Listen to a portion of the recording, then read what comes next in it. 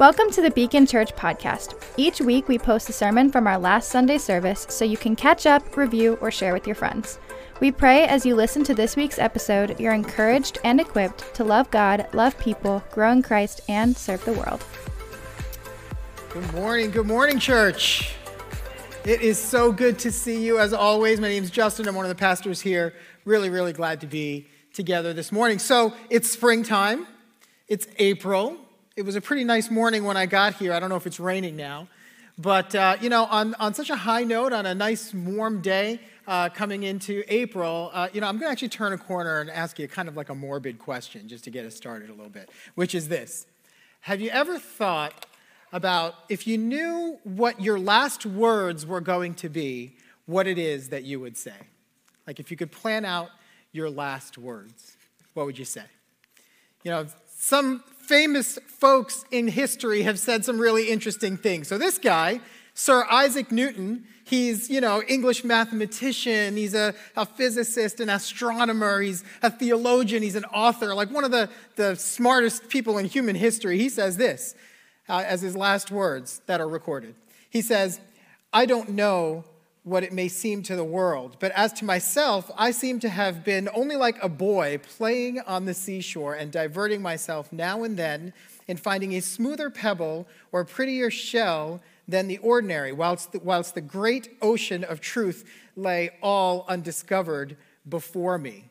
I mean, I read that and I'm like, really, Isaac? You helped us understand like the laws of gravity and have given us every, fundamental idea of physics that there is. But okay, that's fine. If that's how he feels, then that's how he feels. Then there's this guy, Leonardo da Vinci, right? He painted the Mona Lisa, one of the most famous and beautiful pieces of artwork in history. And he says this.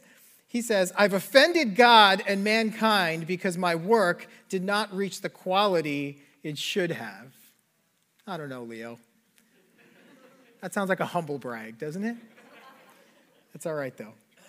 I don't know if you know the story of John Adams. John Adams and Thomas Jefferson had this fierce rivalry. John Adams, our second president of the United States of America, and Thomas Jefferson was his vice president, even though they were arch rivals. Because at that time, the vice president would be the person who had the second most amount of votes. So now you've got this president and this vice president. They live their entire lives, their entire political careers as arch rivals. And John Adams actually dies on July 4th, exactly 50 years after the Declaration of Independence is signed in 1826. And on his deathbed, he's still thinking about his rivalry with Thomas Jefferson. And he realizes that Thomas Jefferson is going to have outlived him. So he says, "Jefferson lives," as his last words. It actually turns out, though, Thomas Jefferson died the same day, just a few hours earlier. And John Adams didn't know it, so that's kind of a bummer. But that happened. Here's the last one. This is my favorite. This is Buddy Rich. I'm a drummer. Buddy Rich, arguably one of the greatest drummers of all time. Unfortunately, he passed away after some surgery in 1987. But before he went in to that surgery, a nurse asked him, "Is there anything that you can't take?" And these were his last recorded words. "Yeah, country music." Yeah, right? Yeah, getting some applause over there. Listen, all of these quotes were informed by the story in which these people lived. What they understood about life and what they understood about their own existence and what it all means. A philosopher named Alistair MacIntyre asked this. He says, "I can only answer the question, what am I to do, if I can answer the prior question of what story or stories do I find myself a part?" An author that I like, Peter Hughes, he wrote this great book called All Things New. He framed it more simply like this. He said, "The story you live in is the story you live out." The story you live in is the story you live out. Everything that Jesus said and did was important. But as Jesus was coming towards the end of his time here on earth, he said some particularly important things. And it is good and right for our ears to perk up and listen a little bit more closely to what it is that Jesus was saying in the final hours before he goes to the cross. For sure, his disciples' ears did perk up, and they wanted to listen a little more carefully to what it was that he was saying. Because there was such anticipation in the final days of his time here on earth. And as we go into Holy Week and as we celebrate Easter as a church, there's such anticipation that goes along with Easter because there's a story that's unfolding. So in the final days of Jesus' life, Jesus is talking about how he will soon have to leave his disciples, and they're all kinds of confused. And they're wondering, they don't even know what to do with themselves. Jesus asks them to stay up and pray with him, and they fall asleep. And he says that this new kingdom that he's going to bring about is not going to come by violence, but instead, his disciples take out a sword and try to defend Jesus by cutting one of the Roman soldiers in the face. Just a few hours after that, one of Jesus' followers denies that they even ever knew him after all they had seen. And just a few hours after that, Jesus he'd be arrested. He'd be convicted without a fair trial. And he'd be sent to a cross to be crucified, taking upon himself our guilt and our shame and all that we deserve. And he'd be buried, and all of creation would wait. There's this song that we sing that says, all of heaven held its breath, wondering what's going to happen next. And on the morning of the third day, a stone would be rolled away, and the angels would stand in awe at what was about to happen because Jesus would rise from the grave and claim victory over the guilt and the shame and bestow new life upon everyone that calls him their Savior, that puts their faith in him. And be the first human over whom death doesn't have the last word and makes that possible for all of us. And then that story actually continues. As remarkable as that story is, it actually continues because from there, he'd send us out to continue his story, to renew his world until he returns to finish what he started. What he continues through us. And the story of this Jesus is one of his coming and his remaining here and his going and his placing his presence upon us until he comes again. And that's the reason why we're in this little mini series going into Easter called Here and There, because it's a story about death and life. It's a story about darkness that's overcome by light, and that is a world that is being restored. And in Jesus' final hours, just right before the story that I just shared with you, Jesus prays a prayer in John chapter 17, which is where we're going to kind of camp out this morning. And what he does is he inserts us into that story, and he does it as he prays to the Father. Let's take a look together what it says in John chapter 17, verse 13. Jesus is praying, and he says, Father, I am coming to you now, but I say these things while I'm still in the world, so that they may have the full measure of my joy within them. I have given them your word, and the world has hated them, for they are not of the world any more than I am of the world. My prayer is not that you take them out of the world, but that you protect them from the evil one. They are not of the world, even as I am not of it. Sanctify them by the truth. Your word is truth. As you sent me into the world, I have sent them into the world. For them I sanctify myself, that they too may be truly sanctified. Jesus is praying here. He's praying to the Father for his followers. Not that they'd be plucked out of this story, but in fact, he inserts them, his disciples, into this story. Who are his disciples? Those who have been obedient and chosen to say, yes, yes, Jesus, we believe that you are who you say you are. So who is he praying for here? He is praying for us. He is praying for this renewed family that lives right here in this moment, that we would understand and recognize that we are invited into his story, because the story you live in is the story that you live out. And so Jesus' prayer for us in John chapter 17 speaks into this story. He prays for us, desiring that we would be sent with joy, that we would be sent realizing that there is suffering. And there's this really complex relationship between joy and suffering that we're going to unpack in a few minutes, and that we are sent with power. So we're going to unpack those three things quickly this morning, that we are sent with joy, we are sent with suffering, and we are sent with power. Let's get into it. First, we are sent with joy. Starts right like this in verse 13. Look at what he says here. He says, I am coming to you now, but I say these things while I am still in the world, so that they may have the full measure of my joy within them. So what is this full measure of joy that Jesus is talking about here? What is it that brought Jesus joy? Well, in chapter 17, he is praying. But before that, he has this really important conversation with his disciples. It's a famous teaching called the Upper Room Discourse. So just a couple of pages back in your Bible, in chapter 15, Jesus said this to his disciples. He says, as the Father has loved me, so have I loved you. Now remain in my love. If you keep my commands, you will remain in my love, just as I have kept my Father's commands and remain in his love. I have told you this so that my joy may be in you and that your joy may be made complete.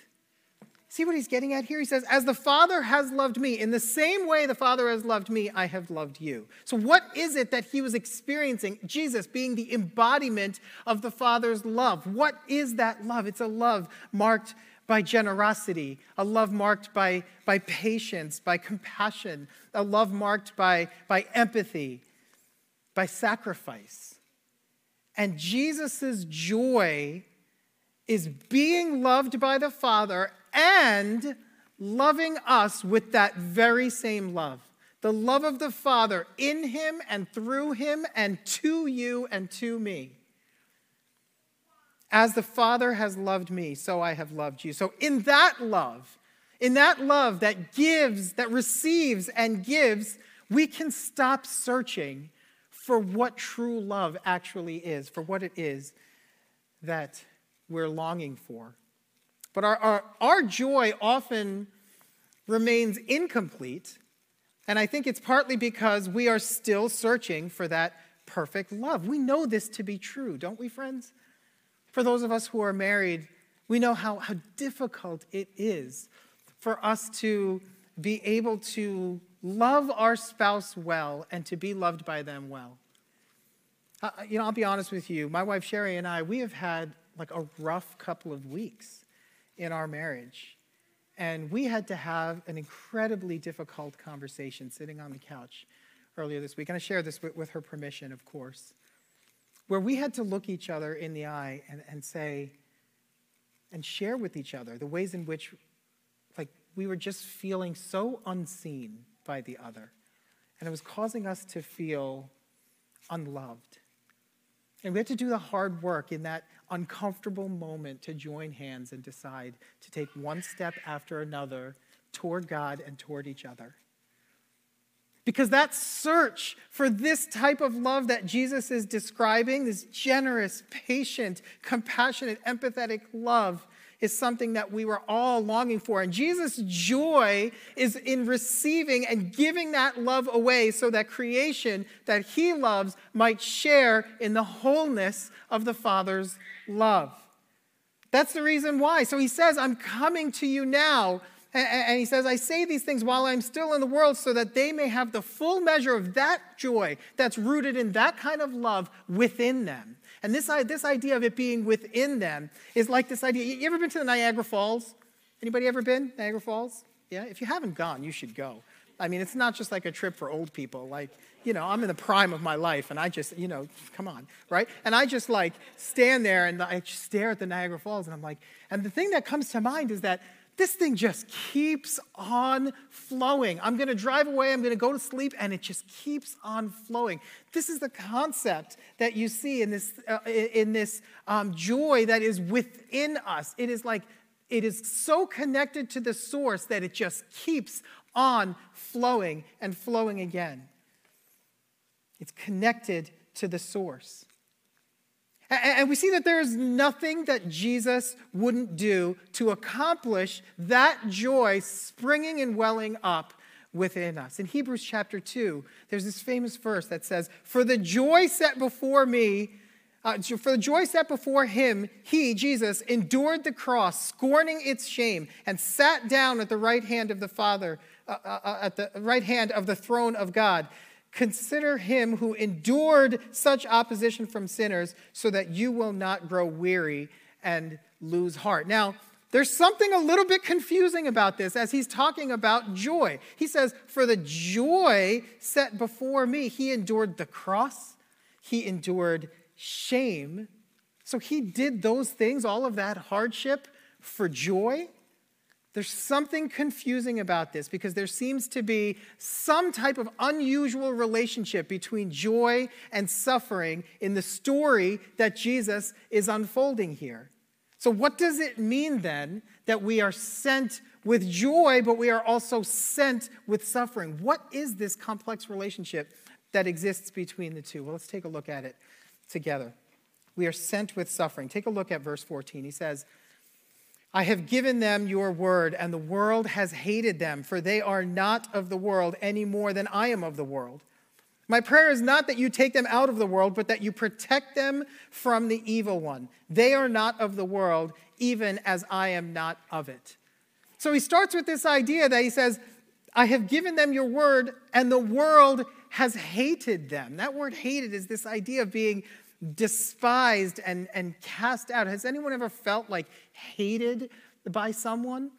You know, what goes along with that is this sense, it's challenging, it's painful, it's hurtful, it brings about sadness and sorrow and hardship. And Jesus was highly aware of the fact that suffering that he knew was coming for him was also coming for all of us, because the world is broken, and that is the reality of the existence that we're in. And the scriptures are full of this realization and full of this kind of confusing interplay between joy and suffering. In James chapter 1, he says, consider it pure joy, my brothers and sisters, whenever you face trials of any kind. Whenever you face trouble, consider it pure joy. Well, that doesn't quite make sense, right? In Romans chapter 8, he says, now if we are children, then we are heirs of God and co-heirs with Christ. If indeed we share in his sufferings, in order that we may also share in his glory. Wait a minute. That doesn't quite make sense. What is this relationship about? 1 Peter chapter 4, but rejoice inasmuch as you participate in the sufferings of Christ, that you may be over what? Joyed. Overjoyed when his glory is revealed. And then Jesus, in this conversation that he has with the disciples right before this prayer that we're focusing on in chapter 16, he makes this audacious statement and promise to his disciples. He says, I have told you these things, these confusing things about how I'm going to go away from you, but I'm going to return and I'm going to send you. He says, I've told you these things so that in me you may have peace. In this world you will have trouble, you will have suffering, you will have hardship. But take heart, I have overcome the world. You know, I think I've told you, like my Greek professor would always say that, you know, verbs are where the Greek language comes alive. And this is one of those situations, because that word overcome is a great word that is in a tense that is both present and future. So in a way, he's saying, I am overcoming the world right now, and I will continue to overcome the world in the future. But even still, the disciples must have been like, what? Like you're saying you're leaving and that you're coming back, and you're guaranteeing us that there's going to be trouble and there's going to be hardship and suffering. It's like, why would we want to be characters in that particular story? And yet he is inviting us, the scriptures are inviting us to see suffering and joy a bit differently. You know, in your Bibles, there's a book of poetry called the Psalms. And if you've read through them, you've probably seen this tension that exists, this emotional journey of navigating suffering and joy. Do you ever feel that when you read it? 2/3 of the Psalms are lament, calling out to God. But there's also this tension between this joy that they're living in. What is that about? You know, in Psalm 126, this is written after God's people had been in exile in Babylon, and they're coming back to their homeland. And the beginning of the psalm is paraphrased by Eugene Peterson in the Message like this. They're coming back and they're celebrating and they're saying, when the Lord brought back his exiles to Jerusalem, it was like a dream. We were filled with laughter and we sang for joy. And the other nations said, what amazing things the Lord has done for them. Yes, the Lord has done amazing things for us. What joy. Of course, they're celebrating because they're coming home from exile. But the verses right after that, what follows that in this exact psalm in verses 5 and 6 is this. It says, those who sow with tears will reap with songs of joy. Those who go out weeping, carrying seeds to sow, will return with songs of joy, carrying sheaves with them. Do you see what this is getting at? I love this metaphor. Because those who sow with tears will reap songs of joy as what comes out of it. It's breaking down this relationship where there's joy over here and there's suffering over here. But in fact, it's saying that in God's economy, that joy and suffering exist in the same space. That tear that trickles down your cheek and in this metaphor lands in that dirt. That it's not that, okay, well then that kind of goes away and then something else comes up. From that very seed that is sown, that tear that went down, that joy comes up. Because we try to avoid suffering and avoid hardship and maybe put it over there and try to find joy over here. But suffering and joy are inextricable. From that place of hardship, from that place of sorrow is the very place where joy comes in. That's the promise and the good news of the gospel. That's the promise of the scriptures, that when we sow, those tears produce joy. Jesus knows this, and this is the story that he's telling. This is why he's interplaying this joy and this suffering together. The story that Jesus is telling, and he's praying for his followers. He says, my prayer is not that you take them out of the world, but that you protect them from the evil one. They are not of the world, even as I am not of it. Jesus prays for protection, not for removal altogether. He's praying for protection, that though we may bend, we will not break. He's praying that, yes, though suffering and hardship might come, that where that tear falls, that right in that spot, what would grow from it is joy. He's praying that we would not be removed from this world, but that we would continue his story, because the cross is marked by both unthinkable pain and suffering and unimaginable joy. That is the beauty and the goodness of Easter. That is the beauty and the goodness of these next 2 weeks that we're going to be celebrating together. We are sent with suffering that yields joy. You know, this is a reality in our world today. I mean, over the last 2 years have been rough, and now I'm feeling like, I guess COVID's not over, there's like another strain and, have friends that are testing positive. In the last 2 years, for every 800 positive cases, the number of Google searches for prayer or for where is God tripled. For every 800 cases, the number of searches tripled. And it seems that people who don't follow God, who are not churched, are reaching out and they're saying, where is God? And he's drawing them to seek him out. And the statistics are showing that in the same number, those who are inside the church are asking the same question in the last 2 years, where is God? And they're walking away from him and they're leaving his family. In the same number, that 2 people are asking, where is God? And half of them are walking toward him and half of them are walking away. And most of the people walking away are the ones that are already inside this family. Why is that? It's because there's something about this experience where we love to be on the mountaintop, but we struggle with knowing what to do with the fact that there is suffering and there is hardship because we think they're mutually exclusive. But the cross is marked by suffering and the cross is marked by joy, because suffering and sorrow and joy exist in the same space. If we would just accept this invitation to start to see that a little differently and see that more clearly. We're part of this story where suffering exists because the world is broken, but joy comes from that very place, because the one who is in me is greater than the one who is in the world. And that greatness is the power with which Jesus sends us and prays for us. Let's take a look at verse 17. We'll close with this. We are sent with power. Sanctify them by the truth. Your word is truth. You sent me into the world, and I have sent them into the world. For them I sanctify myself, that they too may be truly sanctified. It's hard to wrap our heads around this view of joy and suffering, right? It feels like a moving target, because joy and suffering feel like they're such different things for us. And it feels like this moving target. And what Jesus is doing here as he's praying this, he's praying that God would reshape and reform our hearts around this objective truth. He says, your word is truth. That the scriptures, the good news about Jesus, every word that is contained in your Bibles from the first page of Genesis to the last page of Revelation is truth. It is the objective around which we can see everything else more clearly. And John chapter 1 talks about how Jesus himself is the embodiment of that truth. The Word became flesh. Perfect truth became flesh.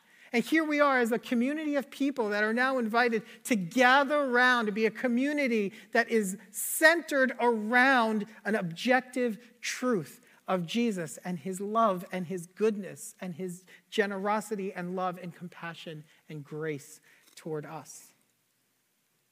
Look at what he says. He says, in the same way that you sent me, I have sent them in the world. So how is it that Jesus was sent into the world by the Father? How was that? He was sent with power. He was sent with authority. He was sent with God's perfect character upon him that blessed everyone that he met and everything that he touched. And he created spaces of a world, a kingdom that he intended. He gathered around 12 people and created a family, and everyone else that he would touch would gather around him, and people would follow him around. And he was creating these spaces of this renewed world that existed in the way that he intended for it to exist all along. And now he sends us as witnesses in just the same way. Just as Jesus said, Father, just as you sent me, now I sent them. So you sent me with that kind of power to have that kind of impact. And now I send them. I send you and me, this family right here. I send them with that kind of power to have that kind of impact. What does that mean? That means that we are ambassadors. We have the authority, we have the empowerment from God himself to be his ambassadors. That's the reason why this famous verse in 2 Corinthians, we are Christ's ambassadors, as though God were making his appeal through us. Who is God making his appeal through? Us. He is doing this through us, imploring people on Christ's behalf to be reconciled to God. So if we are ambassadors, armed with his power and his authority, well, then what that makes this place is an embassy. Think about the implications of that. If you go into the city and you go into like the French embassy, when you set foot in there, you're effectively in France for a minute, even though you're in the middle of Manhattan, right? And everything that is in that place is French, and that is their territory.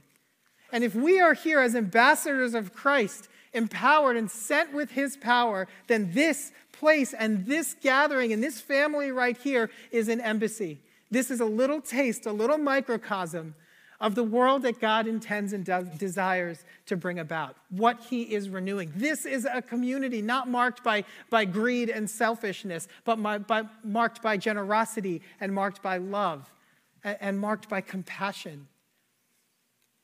And Jesus goes on to pray for the people who will come to know him through these ambassadors, through these witnesses. And if you don't follow Jesus yet and you're here in this room, we are so glad you're here. Because part of what Jesus prays right after this prayer that we just read together is that he prays for you. That you, just by being welcomed into this embassy, surrounded by Jesus' ambassadors, that you would see that this is what you were created for too. That you were created to be known and to know others. That you are known and loved deeply by God. And that you are invited to live and step into the fullness of who he created you to be. This is the amazing story that we are invited into, friends. That Jesus' prayer speaks to his desire that we would continue the story of God's kingdom. The one that started with his being born in a manger that we celebrate at Christmas. And the life that he lived. And the death that he died. And the excruciating nature of these hours leading up to a Friday that seemed anything but good. And the fact that he died on a cross and he bore upon himself our shame and our guilt. And that he rose again. And the angels stood in awe that he would do this for you and for me, for this humanity, this creation that he loves so deeply, so richly. And then he calls us to continue that story. It is not over. He inserts us into it to build his renewed world on earth as it is in heaven, here at Beacon Church as it is in heaven, on Long Island as it is in heaven, in New York as it is in heaven, in all the world, in every corner of the globe as it is in heaven. That is what he is doing through you. That is no small thing. So the question really is, church, what story are we living in? Are we relegating ourselves to a small story that is marked by our own comfort and our own circle and how it is that I can establish myself above everything else? We were built for a larger, greater story than that. And whether you follow Jesus or not, that is deep within us. The fact that we were created for a larger story than that. That's the reason why. If you ask one of those 5-year-olds that are over in Kids Quest, ask them what they want to be when they grow up, invariably they're all going to say astronaut, explorer. No one's going to say, lawyer that sits behind a desk, but that's only because they don't know yet. That also is very redemptive work. It can be. All right. But deep within them is this idea that they were built for something more. That they were built, they were created as part of God's expansive story of what it is that he's doing. And my prayer and my hope is that as we start to see some of these things differently, as we start to see joy and see suffering and see the power with which we are sent differently, that we would understand and appreciate that you're not just an engineer or a plumber or a barista or a homemaker or whatever it is. That you are not just those things, that you are in fact an ambassador that is part of this larger story that is bringing about God's renewed world. And Jesus, the Son of God, is praying for you. And he is praying for me to that end, that we would lean into that more richly. That we are sent with joy. We are sent with suffering, and those two things are inextricable. The cross shows us that. And we are sent with power. And church, you'll hear me say this over and over again because I believe it in the deepest part of my heart. That there is no limit to the potential of what God can do through you and through me and through this family as ambassadors for Christ. As ones that are sent with joy, ones that are sent suffering, and ones that are sent with power. Let's pray together.